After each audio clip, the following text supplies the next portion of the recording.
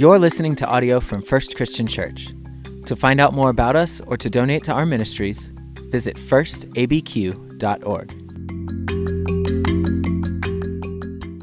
Welcome to a brand new month, brand new week, and a brand new dawn, a new day of serving God together. I want to welcome you, especially if you're listening online.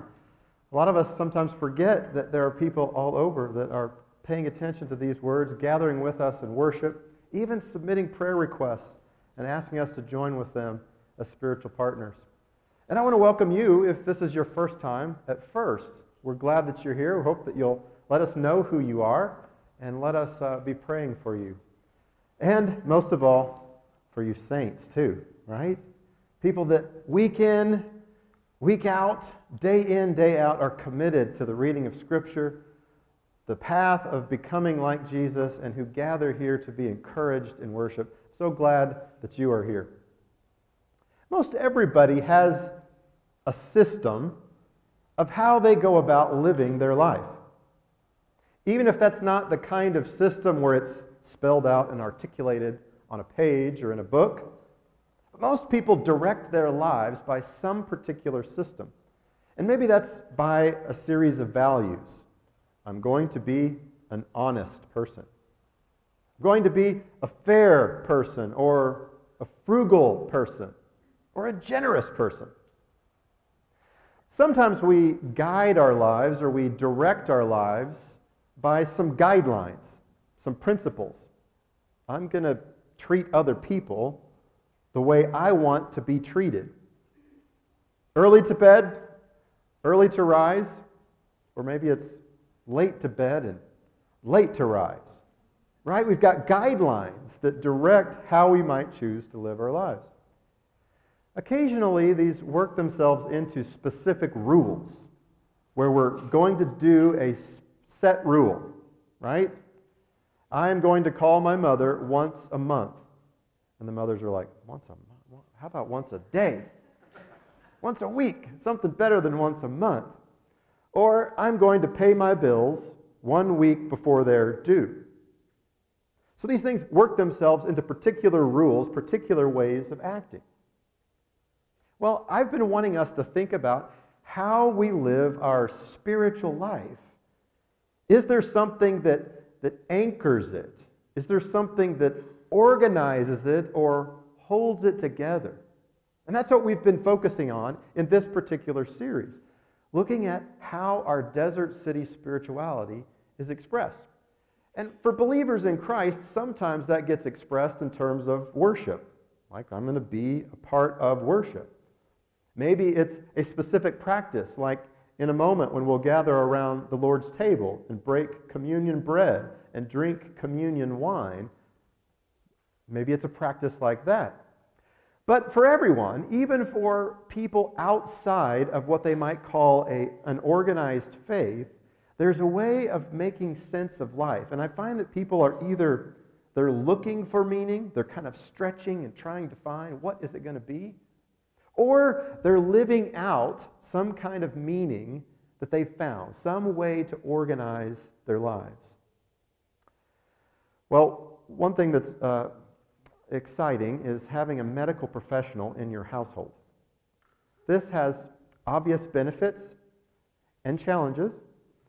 My lovely wife, Donna, who's highly trained and skilled medical professional, early on in our marriage diagnosed me with bad arches and tight hamstrings. Yes. So, levels of attraction, they're odd, right? Arches, hamstrings. And so in her diagnosis, she knows down the road that will mean back problems or other problems. So she made me get arch supports. She gave me all these exercises for how I would stretch out my hamstrings. And I did pretty good on those, right? Getting up against a wall, putting my legs up the wall or a door frame, trying to stretch out those hamstrings. But I don't know if you're like me, but after a while, an exercise routine like that tends to go by the wayside. You don't do the stretching that you should. Well, many years ago, Donna got interested in yoga. And she said, oh, you need to do yoga, Brady.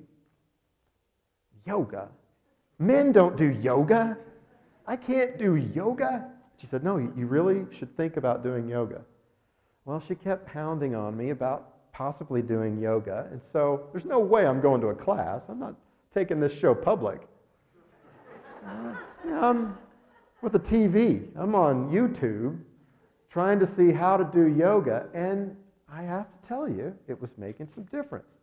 It was a routine. I could see something specific and valuable in it where it's focused on stretching and breathing and alignment.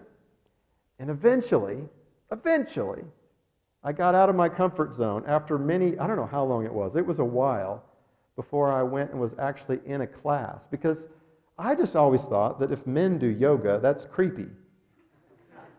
And the men that are in a yoga class, they're bound to be creepy at some level. But I got over that. In the last couple of weeks, as we've been looking at Colossians, I found my yoga passage. Colossians chapter 2, verse 6 and 7. You see, sometimes you'll hear in a yoga class something like this. You root to rise, where you're grounding your feet down, but you're also raising up. And that sounds like you're doing two opposite things, and you are, but you're pulling and stretching the body into a better alignment by rooting to rise.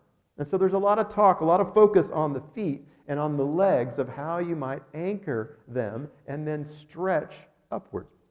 We'll look at Colossians chapter 2, verse 6 and 7.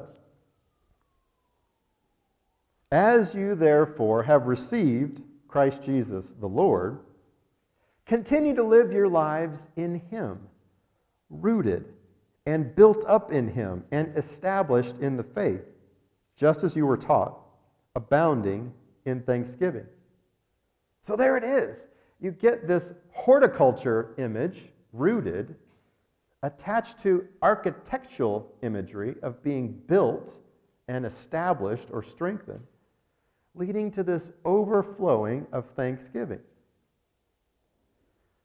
Folks, when it comes to following God and knowing God, or being on this spiritual journey to find God, Jesus Christ is the game changer. And I mean that sincerely, regardless of what someone's religion might be, regardless of how many gods they have, or where they might go for answers, Jesus is a game changer. Because we learn something about God's nature, that God not only creates us, but God wants to know us intimately in relationship, and entered human flesh as Jesus Christ to show us the pathway to knowing God. And I think that changes the game for all religions, because all supposed powers, all supposed things that are out there, submit in the lordship to Jesus Christ. They all come under God's power in Jesus Christ. And the fact that God wants to know you and to live in you and to put His spiritual fullness inside of you is kind of mind-blowing. Today we're going to jump in with both feet. This is a heavy, heavy text. And it pushes us past ways of thinking about following God beyond kingdoms that might have land or money or kingdoms of David or rebuilding a power like the kingdom of Israel was in David's time. And it moves us into this reality of coming to enter the very life of God. Look back a few verses to where we were last week, in verse 27 of chapter 1, where we get the core of what this spirituality is all about: Christ in you, the hope of glory. And that Paul's focus and his ministry was about maturing people, bringing them to fullness in Jesus Christ. And last week I mentioned to you how this is not just in Colossians with Paul, but it's all throughout his letters. But I want us to look in another place today. Flip over to the Gospel of John, chapter 17. I want you to see that this is in the very lips of Jesus. It's in his teaching as well. John 17, look in verse 22. The glory that you have given me, I have given them, so that they may be one as we are one. I in them, and you in me, that they may become completely one, so that the world may know that you have sent me and loved them even as you have loved me. I in them, and you in me. Now for me, this is starting to sound like those Russian stacking dolls, right? I mean, okay, so Christ is in us, and then God is in Christ. Well, the Russian stacking doll thing doesn't work at all, because that assumes that one is bigger than the other, and that's not what we're talking about. We're talking about an interpenetrating relationship where you have to look to something, I told you we're jumping in with both feet, something like the Trinity, where God lives and exists in this community of love, where God has manifest God's self to us as creator. The one is the origin of life. And the Redeemer, the Savior of life, who walked among us and was killed, but resurrected to live not just life here, but to live life full and abundantly. Not just leaving us abandoned to be forever in this creation, but filling us with the Holy Spirit. That is an astounding portrayal of this community. You remember last week we talked, or a couple of weeks ago, we were wanting to be in Christ. And then last week we talked about Christ being in us. Look in verses 9 and 10 here. For in him the whole fullness of deity dwells bodily. Folks, we could spend a month on that one right there. In him the whole fullness of deity dwells bodily. In him also, and you, verse 10, have come to fullness in him who is the head of every ruler and every authority. In us, the fullness of God comes to dwell and comes to be realized. That is profound. And we have to get our arms around it by talking about things like how God has revealed himself as Trinity, and even in things like baptism, which is where Paul goes next. In baptism, we are submerged into the reality of God. We are plunged down. Here at First Christian, you see the baptistry up front. We believe in immersion baptism, where someone is actually living out the story of Jesus. They are standing in the water. They are living with Christ. They are put down deep into the water, surrounded in the reality of God, dying to themselves, joining Jesus in the tomb. And then God gives us life again. That is amazing. Now, let me just tell you, it's not about the water. It's not about the style. It's not about how much water. It's not about the things that we do. Baptism is something God does to us. God is the actor. Lest we get confused and think that we've got to do it just right or have it just together or our lives in order. No. This is something that God does to us. That is profound. That is powerful because it pushes us beyond trust in ourselves or even the ability to pat ourselves on the back and to live in a whole different story. The story of Jesus, who lived, died, and was resurrected. Well, Paul's not satisfied just to talk about baptism. He goes one step further. Let's tie baptism to circumcision. So he takes this ancient, fairly common initiation rite in the first century church that was true of many different religions, a way of getting into a religion, and ties it with a thousands-of-year-old tradition, circumcision, a fairly uncomfortable one. In this one, it's a physical act where the male genitalia, the tip skin, is removed, and it's a marker. It's a marker of who has committed themselves to God. Now, that's a serious commitment. There's a mark, and it's gender specific. But look at what Paul does with this. In verse 11, he explains that God does this work. Look at verse 11. In him you also were circumcised with a spiritual circumcision by putting off the body of flesh in the circumcision of Christ. He ties baptism to this, to circumcision, and says, this is not done by a doctor. This is not done by a priest. This is not gender specific. This is something God does to our hearts. And the result is the kind of life that we live, who we are outside of that baptism, pushing us to live into the life of God that's beyond a tattoo or a mark that we can point back to, and requires the mark to be our life, who we are before God. Because all we really bring to this is death. That's what he says in verses 12 through 14.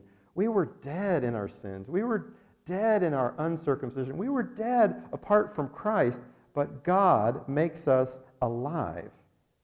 And he takes the record that's against us of all the things that we've done. We're not talking about the law of Moses. He takes the record of the things that we've done and destroys it, eliminates it, and gives us a whole new identity in the face of Christ. Now, when I look at this, it's amazing to me of how set free Paul is. The rest of the chapter goes into all these rules that are being tossed around. Don't do this. Don't eat that. Don't touch that. You don't want to go there. Lots and lots of religious rules. Now, I would expect Paul to come in and give a whole bunch of new rules about what the life of Christ is. But he doesn't do that. He doesn't give rules. In fact, he steps away from the rules and only gives Jesus Christ. Because the rules perish, verse 20. The rules are almost like a trick, verse 23, where you are able to be seemingly wise and pious and holy, but it's hiding a self-indulgent heart. So Paul moves away from the rules and says, you know what, in a lot of ways, rules are good, but they don't check self-indulgence. They often don't transform us or change us. Now, this is astounding to me because Paul is a top-flight Pharisee. And I have to think about his own life and think about what happened to him as one who was a rule follower. When he looked at Christians, when he looked at followers of Jesus, they were not following God in the way that he thought they should follow God. And so he was willing to chase them down, persecute them, defame their name, put them in prison, kill some of them in the name of God for his own religious beliefs. He was so focused on the rules that he didn't look at his own life and what was happening. And I think it is exposed when that light struck him on the road to Damascus and he met Jesus. And he began to see that his life, even though it was very religious, did not line up with the kind of life that should be the life of God. Do we do this? Do we put rules and make the rule the aim with our kids or with our coworkers or even with our spouse? Will they toe the line? I mean, rules are good. I've been known to enforce quite a few rules around the house. It can be kind of annoying about it. But if the end game is the rule and following the rule, we've missed the point. It's not about the rules that you break or the rules that you defy. That's not what the focus is. It is on becoming like Jesus Christ. You see, you can give 1/10 of your income, like we want you to do, and still be a greedy person. You can sing a nice baritone voice in the choir or play in the band and still be a very angry person. You can be able to quote a memory verse and still be a person who's given to gossip and slander and not being a nice person whatsoever, right? The rules where we kind of protect ourselves up and create an image don't always change who we are at the inside. And I've seen this a lot. I've seen it in churches, I've seen it in denominations, I've seen it in the academy, where people are very gifted and can write great books and theological papers and put together a good argument, but their lives don't match up. They don't line up. They don't line up whatsoever at all, and they're given to destroying people, harming them with words. You see, I think Paul's life exemplifies for us something that Jesus exposed. Because in Jesus' life, as he went about conducting his ministry, he was the first one that all the religious people wanted to kill because they were jealous of him. And Jesus kept trying to say, can you not see how this doesn't fit? I'm here talking about God, about my Father, and you're ready to kill me. Jesus exposed that temple structure, that religious system, for what it was and how bankrupt it is to actually produce a transformed and changed life. So what Jesus exposed, Paul exemplifies. And I think that's why we get a message like this one that I think helps us with our desert city spirituality. It helps us begin to think about how do we match up our lives with the lordship of Jesus. How do those things come together rather than being separate?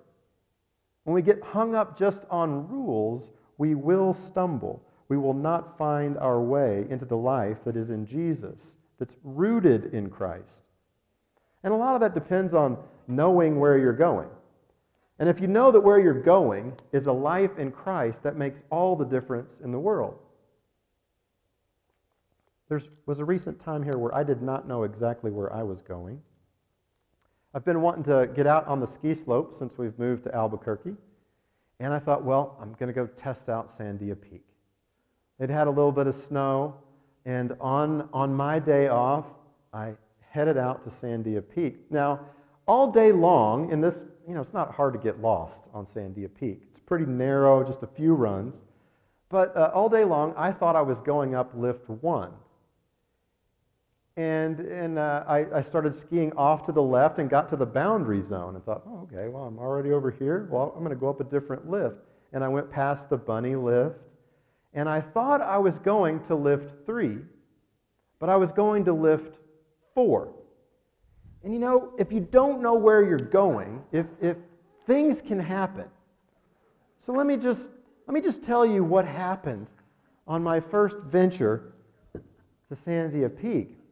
So I get down and I'm thinking, all right, well, I tried a little different path. I'm going to go up this Lift 3, it's actually Lift 4, and I better figure out where I'm going. So I do like you're supposed to. I tuck my poles under my leg on the lift, and I'm looking at my map and have my gloves off, and I happen to notice that there's an exit. It says, if this is your first time up, you need to exit here. And I was like, oh, okay, it's the little beginner, no problem.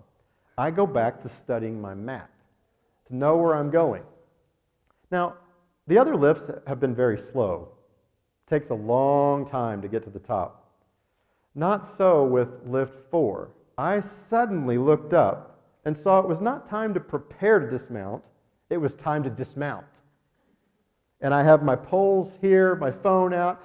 I did my best to stay on my feet, but poles went everywhere, gloves went everywhere. I don't know how I did it, but I was balanced on my poles and bent them.